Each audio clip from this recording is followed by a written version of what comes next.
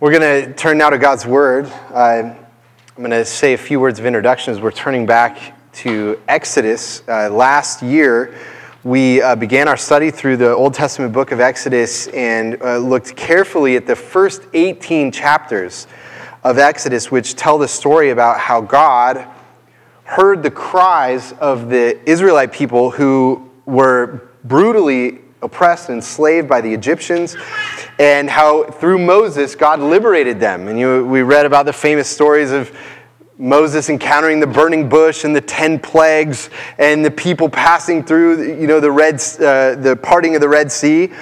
And now we're coming to chapters 18 and 19 of the book of Exodus, where there's a shift that is happening in the story. Moses has led this whole population of slaves who are living out in the wilderness.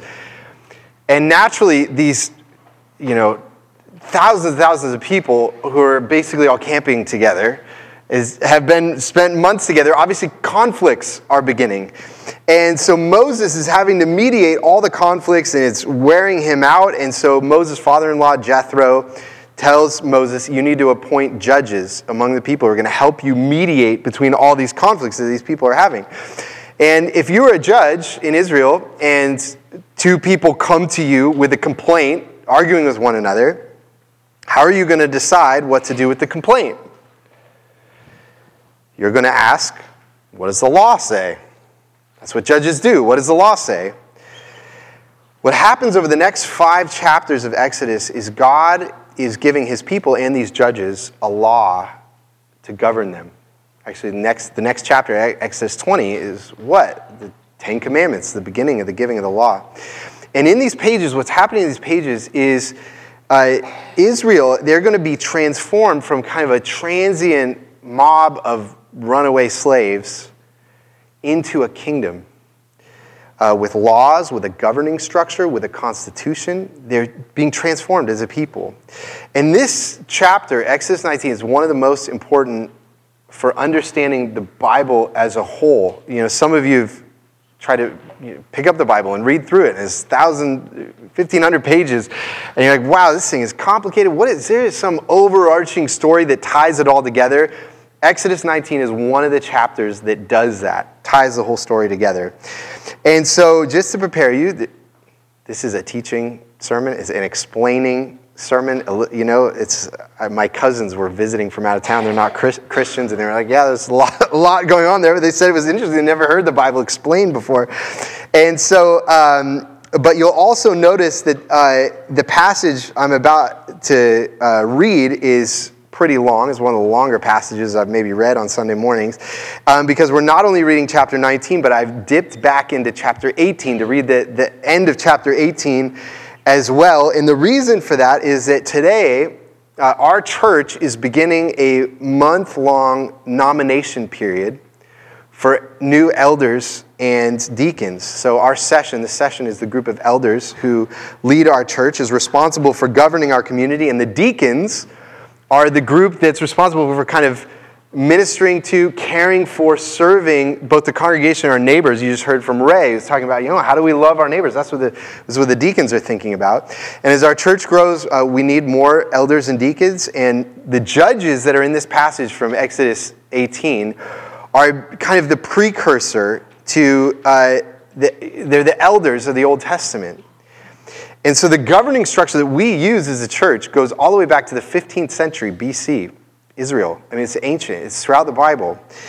And so as part of this sermon, as we're thinking about God's kingdom, we're going to talk about what are we looking for the elders and deacons in our church. And this passage speaks to that as well. So there's a lot to cover.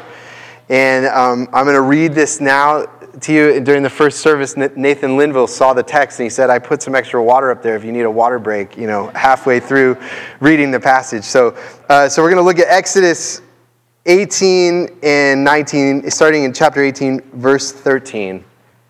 Hear the word of the Lord. The next day Moses sat to judge the people, and the people stood around Moses from morning till evening. When Moses' father-in-law saw all that he was doing for the people, he said, What is this that you are doing for the people? Why do you sit alone and all the people stand around you from morning till evening? And Moses said to his father-in-law, because the people come to me to inquire of God. When they have a dispute, they come to me and I decide between one person and another, and I make them know the statutes of God and his laws. Moses' father-in-law said to him, what you are doing is not good. You and the people with you will certainly wear yourselves out, for the thing is too heavy for you. You are not able to do it alone. Now obey my voice. I will give you advice, and God be with you. You shall represent the people before God and bring their cases to God, and you shall warn them about the statutes and the laws and make them know the way in which they must walk and what they must do. Moreover, look for able men from all the people, men who fear God, who are trustworthy and hate a bribe, and place such men over the people as chiefs of thousands, of hundreds, of fifties, and of tens. And let them judge the people at all times. Every great matter they shall bring to you, but any small matter they shall decide themselves, so it will be easier for you, and they will bear the burden with you. If you do this, God will direct you, and you will be able to endure, and all this people also will go to their place in peace. So Moses listened to the voice of his father-in-law and did all that he said. Moses chose able men out of all Israel and made them heads over the people, chiefs of thousands, of hundreds, of fifties, and of tens. And they judged the people at all times. Any hard case they brought to Moses, but any small matter they decided themselves. Then Moses let his father-in-law depart, and he went away to his own country. On the third new moon, after the people of Israel had gone out of the land of Egypt, on that day they came into the wilderness of Sinai. They set out from Rephidim and came into the wilderness of Sinai and then camped in the wilderness. There Israel encamped before the mountain, while Moses went up to God. The Lord called to him out of the mountain, saying, "Thus you shall say to the house of Jacob and tell the people of Israel, you yourselves have seen what I did to the Egyptians, and how I bore you on eagle's wings and brought you to myself. Now, therefore, if you will indeed obey my voice and keep my covenant, you shall be my treasured possession among all peoples. For all the earth is mine, and you shall be to me a kingdom of priests and a holy nation. These are the words that you shall speak to the people of Israel." So Moses came and called the elders of the people and set before them all these words that the Lord had commanded him. All the people answered together and said, "All that the Lord has spoken, we will do." And Moses reported the words of the people to the Lord, and the Lord said to Moses, "Behold, I'm coming to you in a thick cloud, that the people may hear when I speak to you, and may also believe you forever." When Moses told the words of the people to the Lord said to Moses, "Go to the people and consecrate them today and tomorrow, and let them wash their garments, and be ready for the third day. For on the third day the Lord will come down on Mount Sinai in the sight of all the people. And you shall set limits for the people all around, saying, take care not to go into the mountain or touch the edge of it. Whoever touches the mountain shall be put to death. No hand shall touch him, but he shall be stoned or shot. Whether beast or man, he shall not live. When the trumpet sounds a long blast, they shall come up to the mountain." So Moses went down from the mountain to the people and consecrated the people, and they washed their garments. And he said to the people, "Be ready for the third day. Do not go near a woman." On the morning of the third day, there were thunders and lightnings and a thick cloud on the mountain and a very loud trumpet blast, so that all the people in the camp trembled. Then Moses brought the people out of the camp to meet God, and they took their stand at the foot of the mountain. Now Mount Sinai was wrapped in smoke because the Lord had descended on it in fire. Smoke of it went up like smoke of a kiln, and the whole mountain trembled greatly. And as the sound of the trumpet grew louder and louder, Moses spoke, and God answered him in thunder. The Lord came down on Mount Sinai to the top of the mountain, and the Lord called Moses to the top of the mountain, and Moses went up. And the Lord said to Moses, "Go down and warn the people, lest they break through to the Lord to look, and many of them perish. Also let the priests who come near to the Lord consecrate themselves, lest the Lord break out against them." And Moses said to the Lord, "The people cannot come up to Mount Sinai, for you yourself warned us, saying, 'Set limits around the mountain and consecrate it.' And the Lord said to him, 'Go down and come up, bringing Aaron with you. But do not let the priests and the people break through to come up to the Lord, lest he break out against them.' So Moses went down to the people and told them." Amen. Let's pray together. Our Lord, so many words we just read, and many just filled with meaning and truth for us. We pray that you would be our teachers. We open our hearts to what you have to say to us this morning. We pray in Christ's name. Amen. So as I mentioned, this passage I just read, that long text, it describes the transformation of Israel from being a wandering mob of slaves who've just left Egypt and being transformed into a kingdom. And so this morning we're going to study this passage by answering 3 questions about God's kingdom. This is what the 3 questions are. Who is the king of the kingdom? Who are the people of the kingdom? And how is the kingdom governed? 3 things about God's kingdom. Who's the king? Who are the people? And how is it governed? And this passage has important answers to those questions. So, first question this morning is this. Who is the king of the kingdom? And this passage in chapter 19 begins in verse 1 by saying that the scene here is 3 months after Israel had left Egypt, and they've been going through the wilderness, and God led them to Mount Sinai, and they're encamped there at the foot of Mount Sinai. And when they first get to Mount Sinai, they're going to be at Mount Sinai all the way through the end of Exodus and the book of Leviticus and into the book of Numbers. So much of the next many chapters of writing in the Bible happen at Mount Sinai, and there's an initial statement that God says right when they get there that's the statement that I think is one of the most important in the Bible. And this is what it says in verse 3.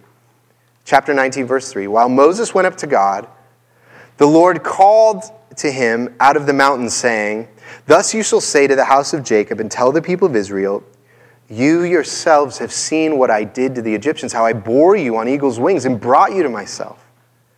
Now therefore, if you will indeed obey my voice and keep my covenant, you shall be my treasured possession among all peoples. For all the earth is mine, and you shall be to me a kingdom of priests and a holy nation." Let me explain those words.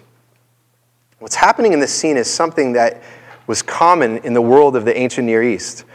The people of the ancient Near East were constantly at war with each other. There were all these little kingdoms, tribes that would invade one another, and what would frequently happen if you were a weaker, smaller tribe or kingdom, and a stronger kingdom was coming against you, what you might do is go find another king who had a strong army and say, "Hey, listen, we're being invaded. We need your help.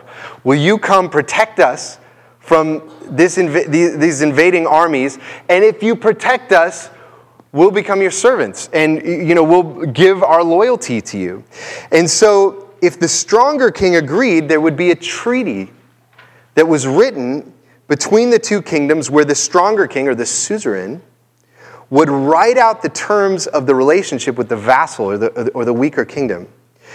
And there was a Hittite format to those treaties that always followed a certain structure. And this is what the structure would be. The suzerain, at the beginning of the document, would tell the story of all the things the king had done for the weaker kingdom.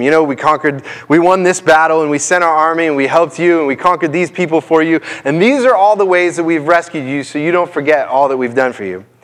And then the next section, the king would list out all the commands and expectations that the weaker kingdom had to do for the suzerain. And it would start with some general principles of love and obedience and loyalty, and then more specific commands. And then at the end of the document, there would be a listing of the blessings and curses that would happen whether the weaker kingdom honored the treaty. So if you do the things in the treaty, hey, it's going to go well for you. We're going to help you out. If you rebel against the treaty, these are all the curses that are going to come upon you. Now, the early books of the Bible follow this exact Hittite structure. The books of Genesis and Exodus tell the story of all that God did to save Israel, right? How Abraham was chosen, and Isaac and Jacob and Joseph, and how God protected them and cared for them, and then how he saved them from the Egyptians and conquered their enemies. It's telling the story how God, the king, has cared for them. And then what's going to happen, the second half of Exodus all the way through the book of Leviticus, is going to detail out all the instructions that God is giving to them. Now I'm your king. I've saved you, and this is what I expect from you. And the general principles come in the very next chapter. The 10 Commandments are kind of the general principles. And then it gets more detailed, and they're supposed to build the tabernacle for him. And here's how you do the sacrifices is in Leviticus. And there's those laws about caring for the poor and the sojourner. And then you get to the end of the book of Leviticus. And what happens at the end of the book of Leviticus? There's a listing of the blessings and curses that will come upon Israel depending on whether they honor the treaty with their new king. And if you read the book of Deuteronomy, it follows this exact structure as well.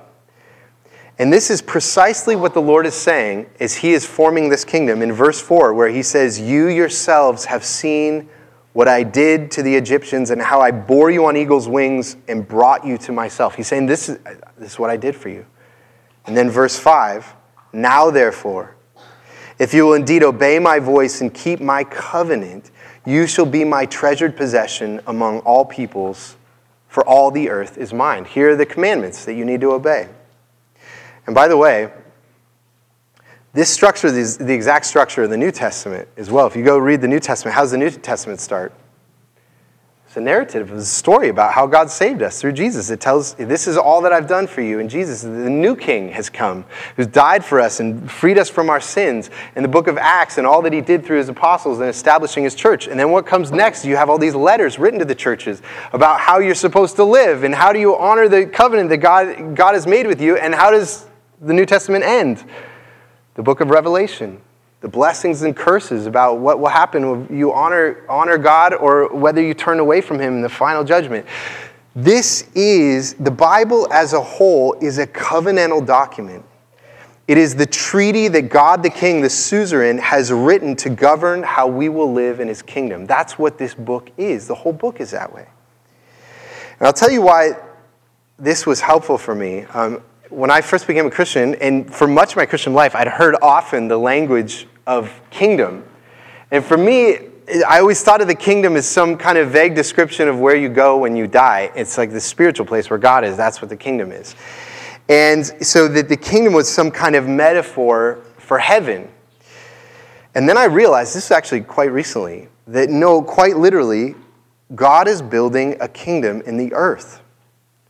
There are all these other kingdoms in the earth, right? And they have kings, or they have presidents, or they have prime ministers, they have congresses, they have people who are ruling them. They have written laws that the people of those kingdoms are required to know and obey, and there are consequences if they don't obey them, and there's blessings if they do obey them. And of course, the question of what makes for a just nation is one of the most burning questions in not just our society, in any society. But I know for me, if I go to the news thing on my iPhone, 9 times out of 10, the first thing that's going to come up is something about Donald Trump, something about the ruler, and something about the laws that are being made in our country. And since humans have failed so miserably to make just societies, God has said, I am going to come and make my own just society, my own just kingdom. And in this sense, the Bible is a profoundly political document. And I know some of you, when you hear that, the Bible's political, you think that means that the Bible has an ideology that's either liberal or conservative, or Christians should be Republicans or Democrats. That's not what I mean at all. What I mean is that it is the written document by which God, the King, rules his kingdom. And the kingdom we are members of and a part of is an alternate kingdom to the nations and kingdoms of this world. And so the first question in understanding the kingdom is, who is the king of the kingdom? A kingdom needs a king. It is God himself. He is the suzerain. We are the vassals. We are the weak nation that needed to be rescued and saved, and he did save us. But a question that arises for me in this passage is that the Lord also says that the whole earth is his. But Israel is going to be his treasured possession. He has this one nation. All the nations God made, all the families of the earth God made, and yet there's this one that he privileges, puts his love on. Now, the question I have is if God does that, privileges one nation, one people group, is that to the exclusion of all the other nations? Is that going to form a kind of racism, that this is a special ethnic group that God loves more than all the others? That leads to our second question. It's not just who is the king of the kingdom, but who are the people of the kingdom. Every kingdom has a king, it has laws, and it has people who are part of the kingdom. And the answer to that, who are the people of the kingdom, is in verse 6, chapter 19, verse 6, where it says, "And you shall be to me a kingdom of priests and a holy nation. These are the words that you shall speak to the people of Israel." Israel is called to be a kingdom of priests. What does that mean? Well, in ancient Israel, there was one family that was given the priesthood. So, there are 12 tribes in Israel, and one of those tribes was Levi, and one family within that tribe was called to the priesthood. And the priests were to represent God to the people and to represent the people to God. And they were teachers, and all their work was aimed at the people's relationship with God. And so to be a kingdom of priests means God is saying, okay, Israel, you know how you have these priests who teach you about God? The relationship that you have with them is the relationship that all the nations are going to have with you. Or to put it a little more closer to home, I'm your pastor. And you think of the relationship I have to you as your pastor is the relationship that you all are to have to the people of Bellingham and Whatcom County. If I'm your pastor, you're the pastors and priests of this community. And this is the answer to the question of why did God choose one nation? Does he not love the other nations? No, God is loving the other nations through the chosen nation. That is his plan. It's kind of like asking, why did God choose me to be your pastor? Was it for me? No, it was for you. And why did God choose you to be a kingdom of priests? Was it for you? No, it was for them. And this is an important theme in other passages of the Bible. So, for example, if you go back to Genesis chapter 12, where Abraham was called by God. God chose Abraham, and he says he's going to love Abraham in a special way. He says, I will make of you a great nation. I will bless you and make your name great. Why? So that you will be a blessing. And he says to Abraham, in you, all the families of the earth will find blessing. God's chosen people are not chosen for themselves, but are chosen for the sake of the rest of the world, and that's what it means to be priest. And this is exactly, Exodus 19 is the exact verse that is used by Peter in the New Testament to talk about the church. You might read the Bible and say, oh yeah, in the Old Testament there was Israel, and then now in the New Testament there's the church.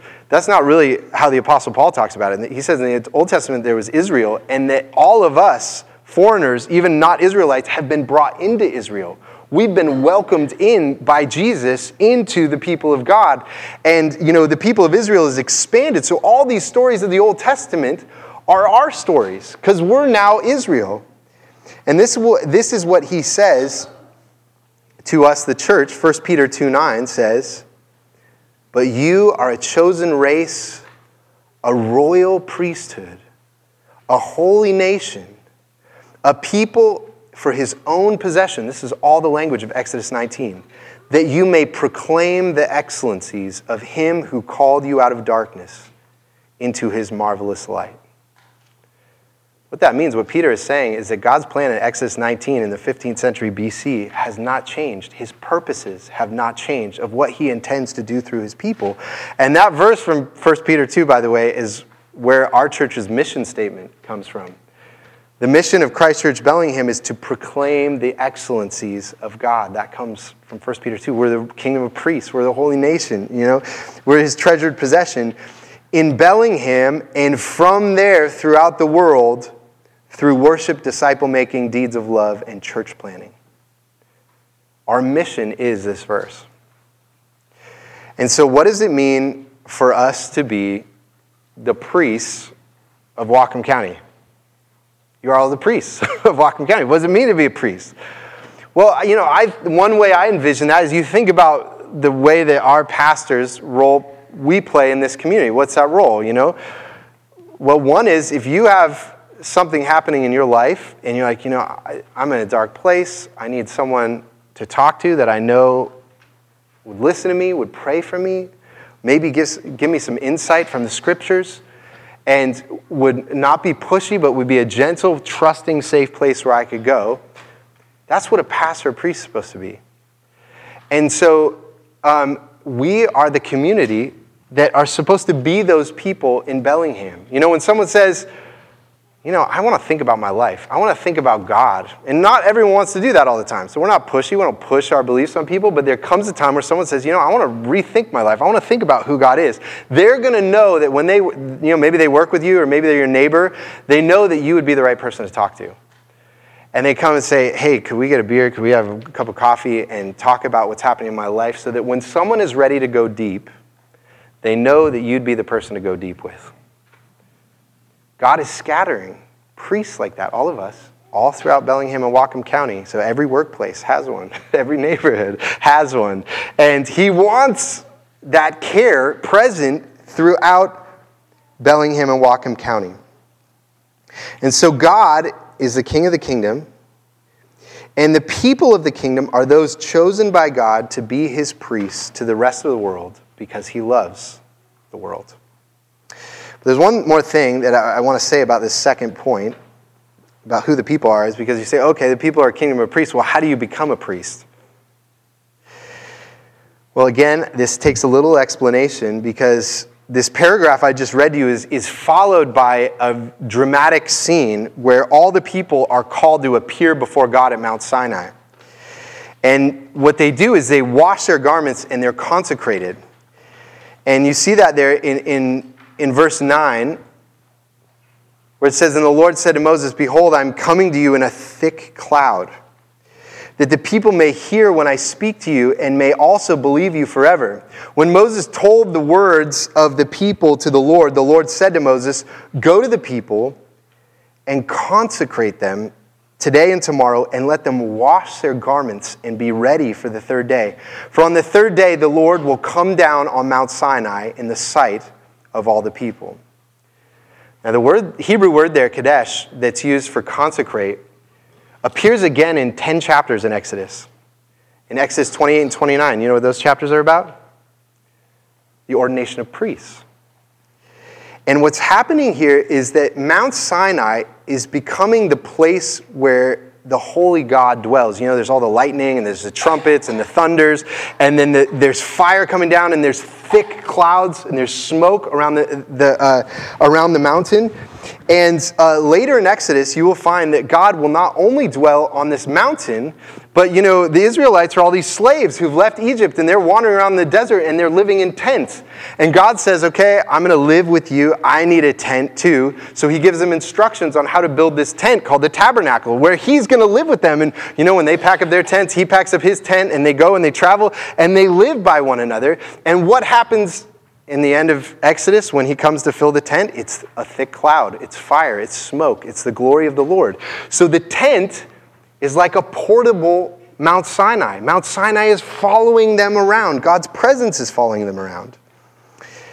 And when you understand that, you see that there is a parallel between what the whole nation is doing here, washing and being consecrated, and what happens when the priests are ordained. Look at verse 17, what it says there. Chapter 19. When Moses brought the people out of the camp to meet God, then Moses brought the people out of the camp to meet God, and they took their stand at the foot of the mountain. They come and they stand at the place of God's dwelling. The exact same thing happens with the priests 10 chapters later, where it says in 29, you shall bring Aaron and his sons to the entrance of the tent of meeting and wash them with water. The people come to the foot of the mountain with a cloud. The priests come to the entrance of the tent with the cloud. Both chapters talk about priests, consecration, and washings. They are parallel actions by which they are ordained as priests. And so, you become a priest in God's kingdom when you stand before God and are consecrated with water. Does that sound like anything to you? That's what baptism is. And both of these washings, this is the Old Testament precursor to baptism, is that if you have been baptized, you have been ordained as a priest in God's kingdom, and you have been enlisted in God's mission to bring blessing to every ethnic group of the world as his beloved priests. And so you can see how this passage in amazing ways really ties together God's purpose throughout the Bible.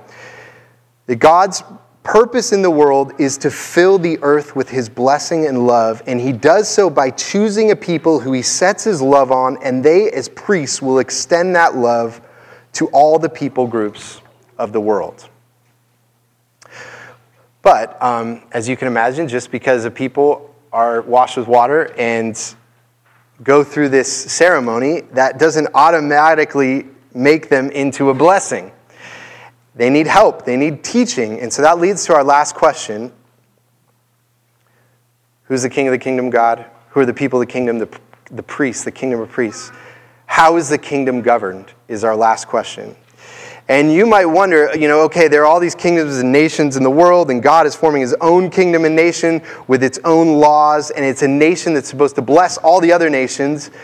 But how is God's kingdom different from all the other nations? And probably the biggest refrain, if you read through God's law, one of the biggest refrains that you hear over and over through that law is that the Israelites are to remember what it was like to be slaves, to be oppressed, to be foreigners in Egypt. Remember you were slaves. Remember how the Egyptians treated you, and you're not to be like that. You're not supposed to treat the vulnerable, the weak, the poor in your kingdom like that. And it's almost like maybe they were put there for that kind of training so that they would become a different kind of nation. And the way that they would remember that is that God would give them leaders who would hold them to the law of love that God had given them. And in this passage that we read from chapter 18, it tells the story of Moses' father-in-law, Jethro, the Midianite, who tells Moses that he can't handle every dispute that's happening in Israel. And so he says to Moses, you should appoint leaders who will help Moses teach the law to Israel and make sure the Israelites honor that law. This is precisely the role of our elders in our church. They make sure we stay faithful to God's word, and they help resolve problems that come up in our community. And I'll tell you, as we think about Christ Church Bellingham and a long-term vision for the faithfulness of this ministry, probably having quality, godly elders and deacons is one of the most important things that we can do as a church community. Over and over again, the Bible says when the leaders go wrong, the people go wrong. We need faithful leaders. And so who should serve in these roles in our church? Chapter 18, verse 21 gives a good summary. It says, moreover, look for able men from all the people, men who fear God, who are trustworthy and hate a bribe, and place such men over the people as chiefs of thousands, of hundreds, of fifties, and of tens, and let them judge the people at all times. And there are three qualities that Jethro highlights that you should look for in your elders, and I want to talk about each of those qualities briefly, okay? So the first is, it says that they should be able men from all the people, which means that they should be men who have competence in doing the work of ministry. That is, if we're as a church, when we select the people who should be elders and deacons in our church, it should be people who are already doing the work of elders and deacons. It shouldn't be someone that said, I bet if we gave them a chance and put them in that office, they would really thrive and they would have a fruitful ministry. No. They're doing the fruitful ministry, and then we put the office on something that they're already doing. showing that competence. And Jethro says that these are able men from all the people. They're people that are not born into this role. They come from any class. They come from any family. That's often something that we should think about, is to open our eyes to maybe people who is being fruitful. It may not be the first people we think of. And actually, you find out in Deuteronomy 1 is a parallel passage to this, that these elders were elected by the people. It's quite amazing that in the 15th century BC, Israel already had an elected representative government. That's the government that God said the people need to choose who their leaders and who their judges are going to be. And so you are going to elect and say, who will we follow as our leaders? And so we're entering into a nomination period where you all will submit names of able men that you see already doing the work of elder or deacon. And those candidates will then enter into a training time. We're going to have classes in the fall, and then they will work alongside the elders and deacons for a training time up until next summer.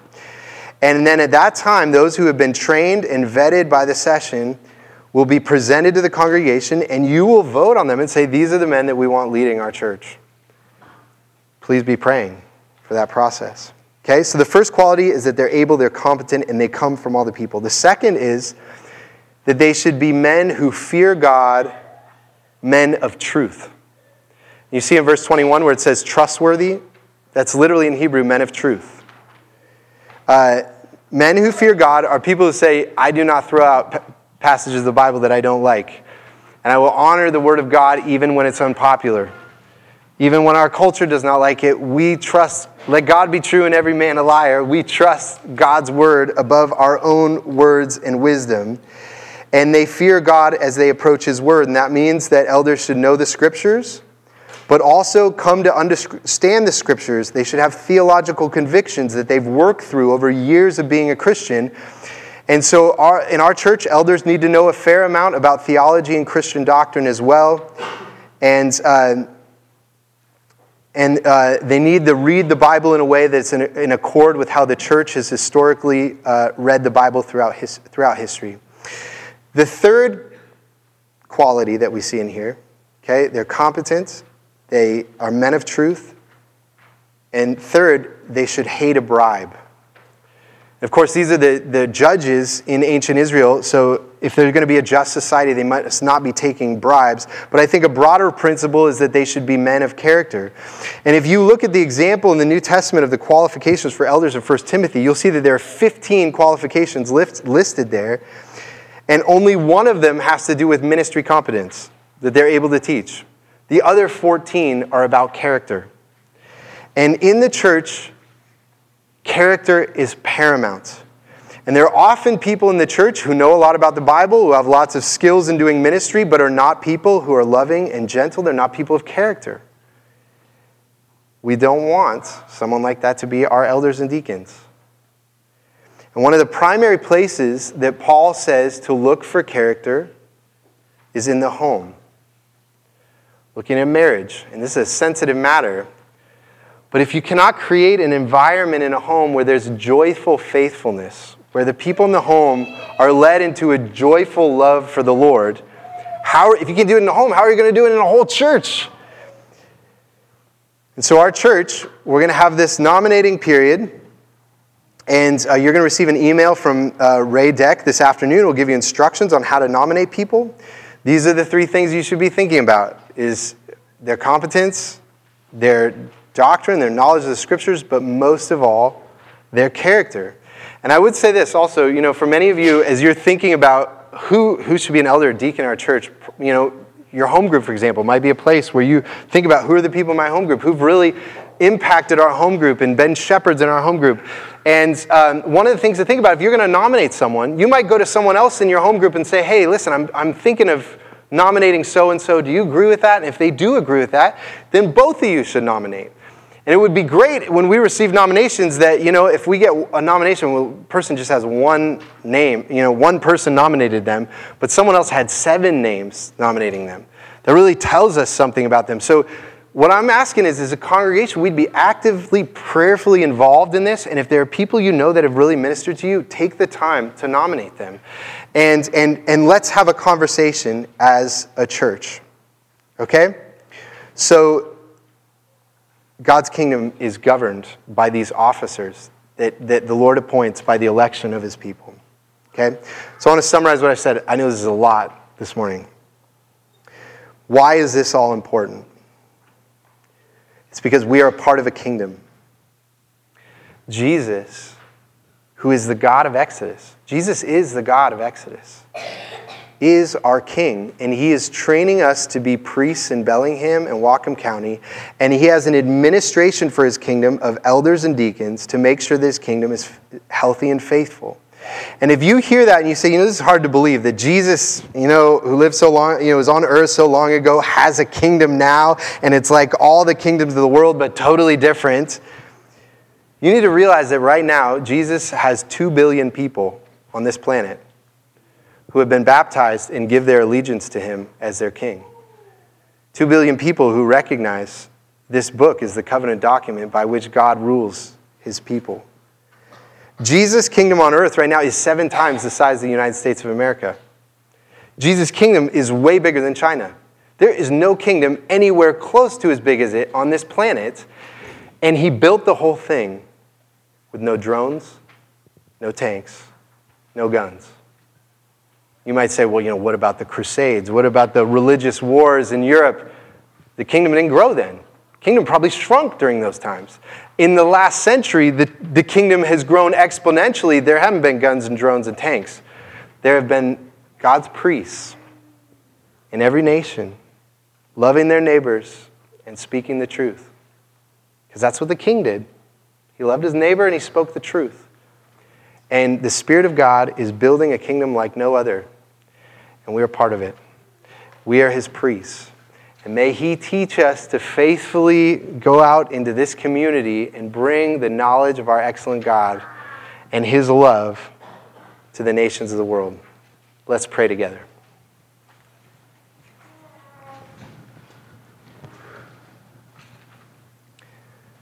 Mighty Father in heaven, thank you for this rich calling. We thank you that the God who made this world is a God on mission, that you are actively at work in every ethnic group, every nation of this planet. You are calling people to yourself, drawing them with your love. We present ourselves to you as a kingdom of priests. Teach us, empower us, enable us, that we would be those people that our neighbors, our family members, our coworkers would want to go deep with, because we are marked by the love of our Master and his Spirit. It's in his name we pray. Amen.